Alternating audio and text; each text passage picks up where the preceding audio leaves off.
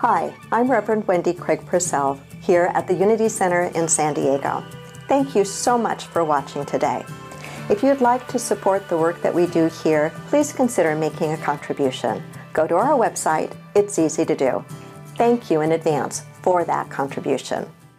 So I said I wanted to talk this month about how do we come out of this crazy, crazy time we've been through, right? Some of you are nodding your head like, how do we come out of this? Do we really want to go back to what was? And I suggest that no.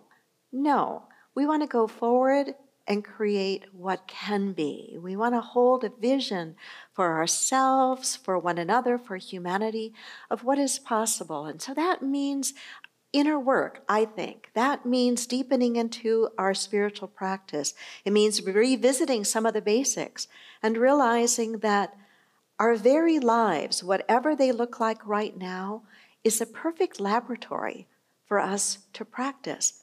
And as you were listening to the song, Joy and Peace in My Heart, I always feel, you might be thinking, but I don't always feel that. There are plenty of times, and certainly of late, that I haven't felt all of that. But you see, ours is not a religion, per se. Ours is not come and sit in a place like this on a Sunday morning and listen to a talk and then just go out and live your life the way you always have. Ours is about coming into a community like this, learning spiritual principles and practices, and then taking them out and actually applying them when we don't feel like it, when it doesn't seem like it's working. You know, some of the whole work of the Institute of Heart Math is about the idea that we can volitionally practice holding certain feelings, certain ways of being, and that in doing so, we actually change ourselves physiologically and neurologically. Unity is founded on that idea as well. What the Institute of Heart Math is known for doing is providing documentation of that, doing research on that, and showing why and how it works, its efficacy.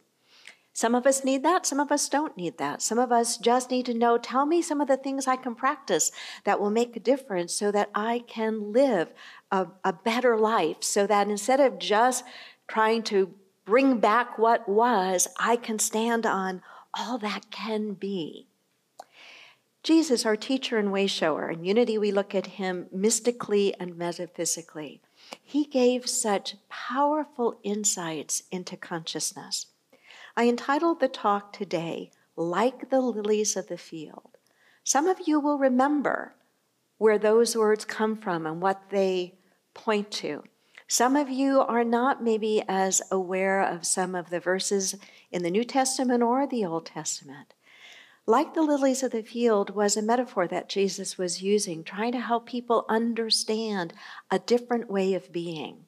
Let me read to you the passage that it comes from in the Gospel of Luke. Consider the lilies of the field, how they grow. Consider the lilies, how they grow. They neither toil nor spin. They neither toil nor spin. They're not efforting. They're not laboring. They neither toil nor spin.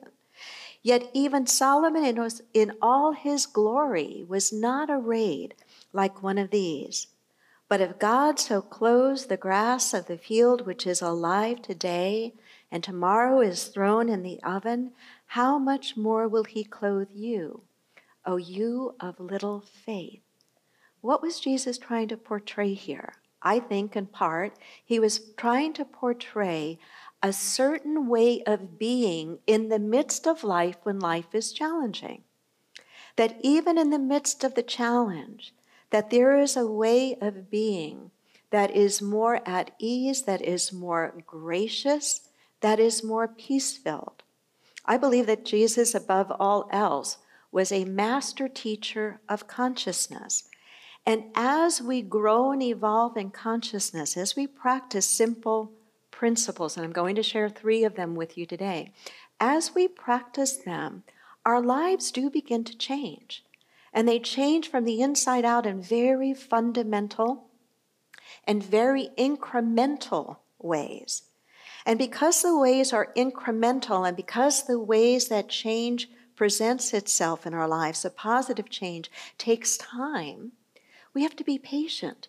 We have to be consistent and steadfast in our practice. And the reward for that is we create lives that work so much better for ourselves and for one another.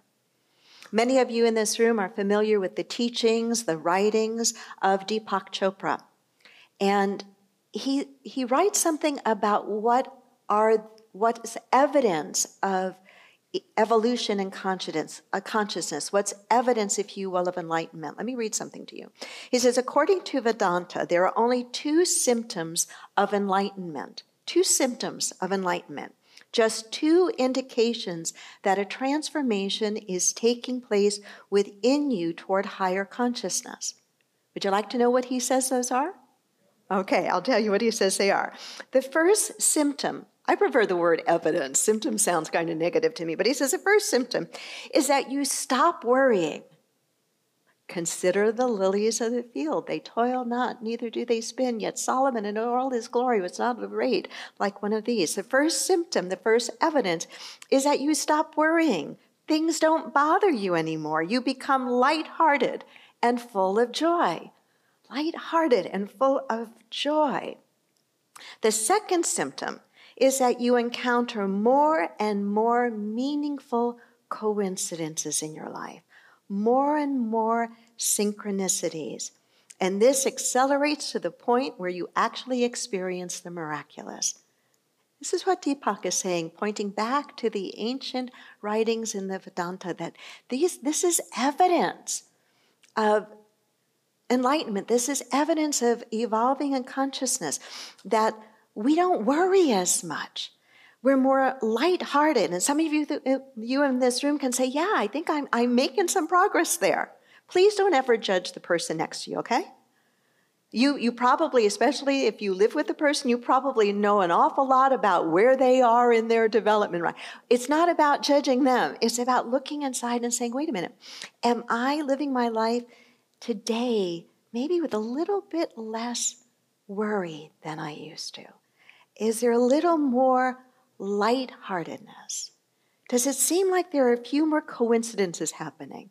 My dad used to always call them coinkydings. A few more coincidences, a few more synchronicities where it's like, hey, I'm just at the right place at the right time, meeting the right people, or gosh, I don't know how it happened, but doors of possibility are opening for me. Don't take these things lighthearted. I mean, do take these lighthearted.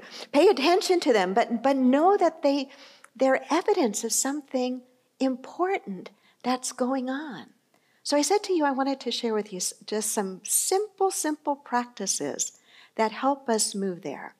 And the first can be used really like a mantra. In fact, I think it should be. And each of these are meant to be used when we feel like we're slipping, when we feel like we're losing our center. Can you relate to that at all? Any of you ever feel like you have periods of your life where you're more balanced and more centered and things are going well? Nod your head if you've had that. And have you had periods of time where it's not like that at all? Yeah? Okay. So it's more, do we need much help when things are going well? I don't think so. We want to stay consistent with our practices, but it's a different qualitative experience. And when things are really challenged for us and we're feeling anxious or upset, to be able to hold on to some things that can help us move past that.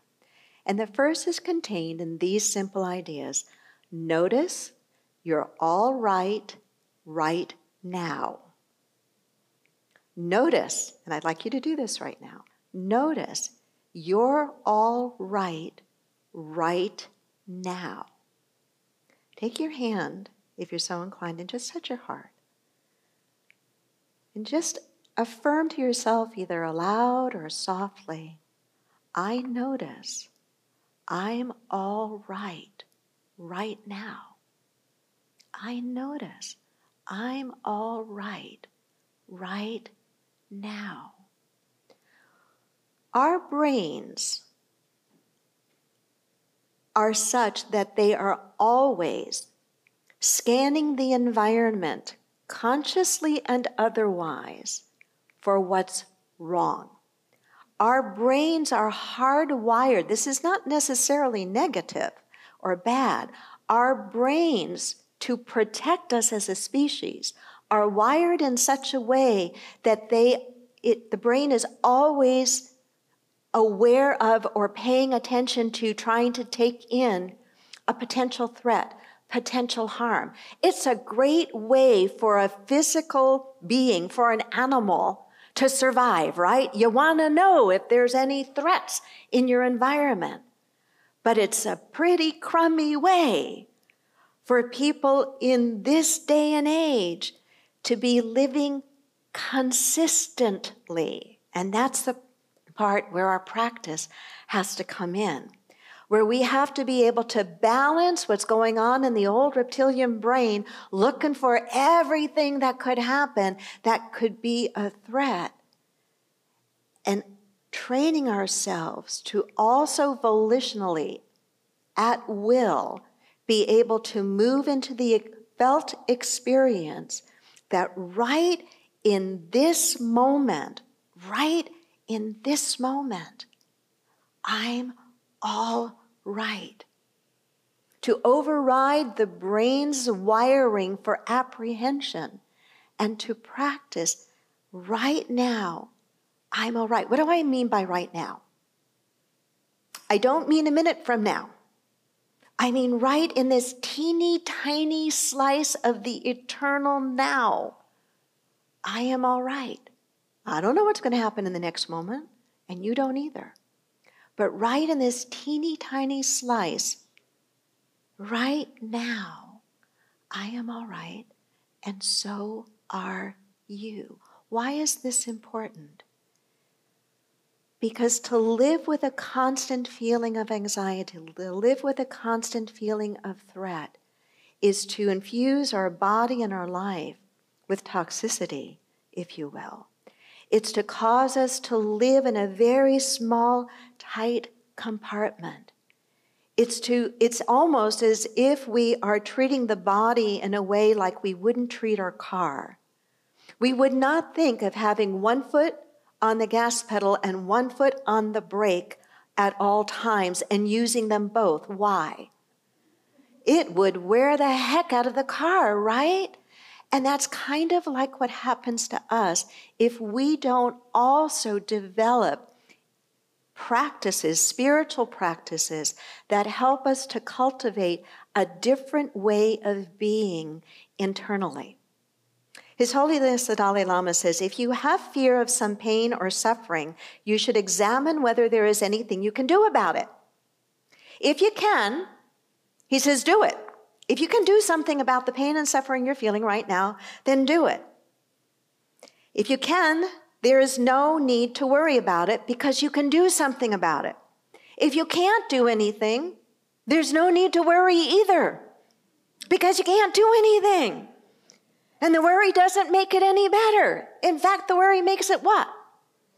Yes, it really does. Clear wisdom. And and when I think of His Holiness the Dalai Lama, or I think of teachers like Thich Nhat Hanh or Eckhart Tolle, I've experienced each of them actually in person, and some of you have as well, that you see the symptoms that Deepak writes about, of the evidence of enlightenment or aware consciousness. You see a sense of joyfulness and lightheartedness, while at the same time, these beings have the ability to hold the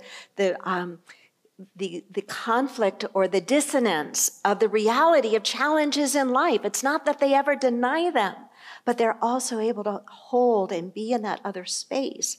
And this is what these spiritual practices over time can do for us as well. It's not that they shut us down and cause us to put our heads in the sand like an ostrich and pretend that everything's okay when it's not.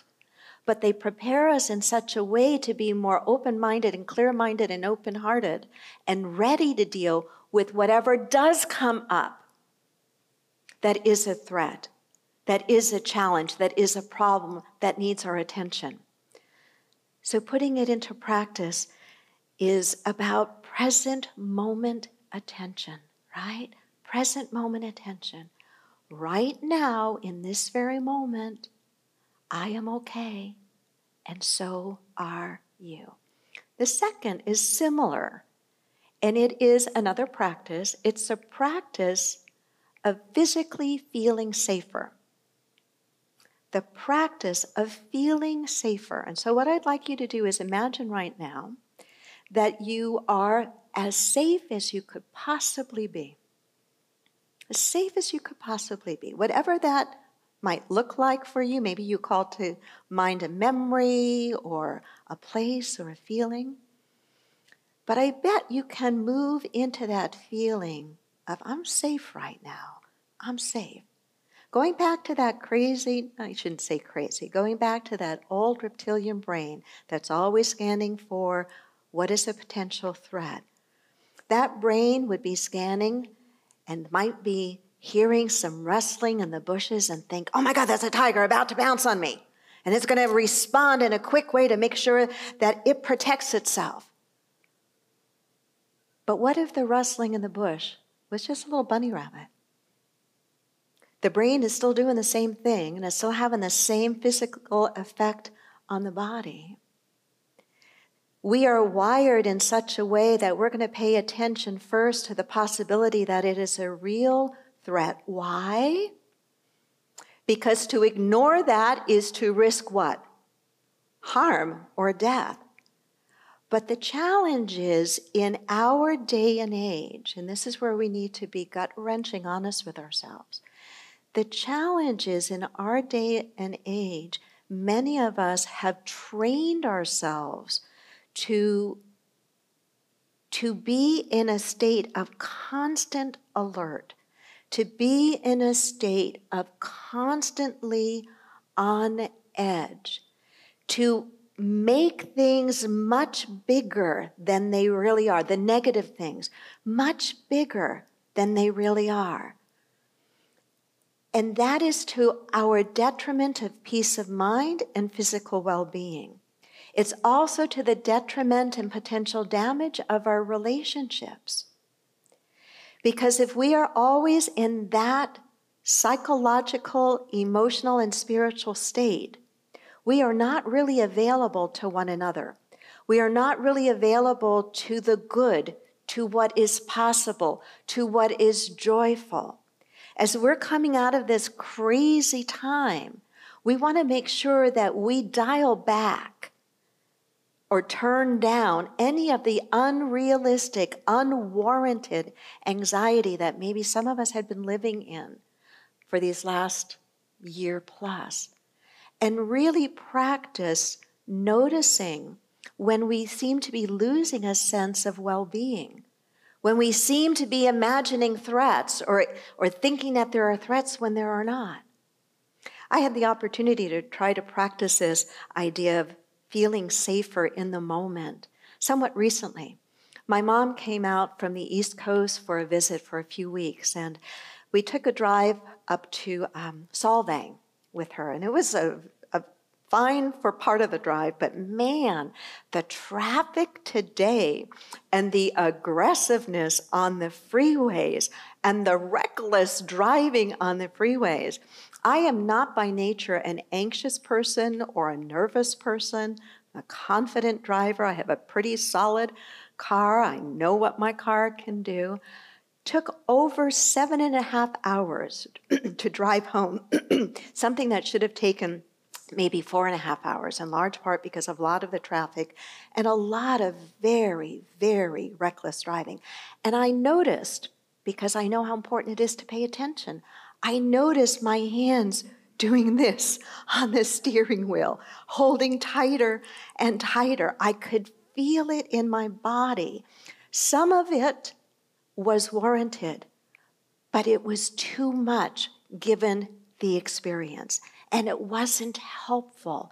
What was more helpful, what was more necessary, was to be alert, but to be alert in a relaxed and prepared way, not in an anxious way.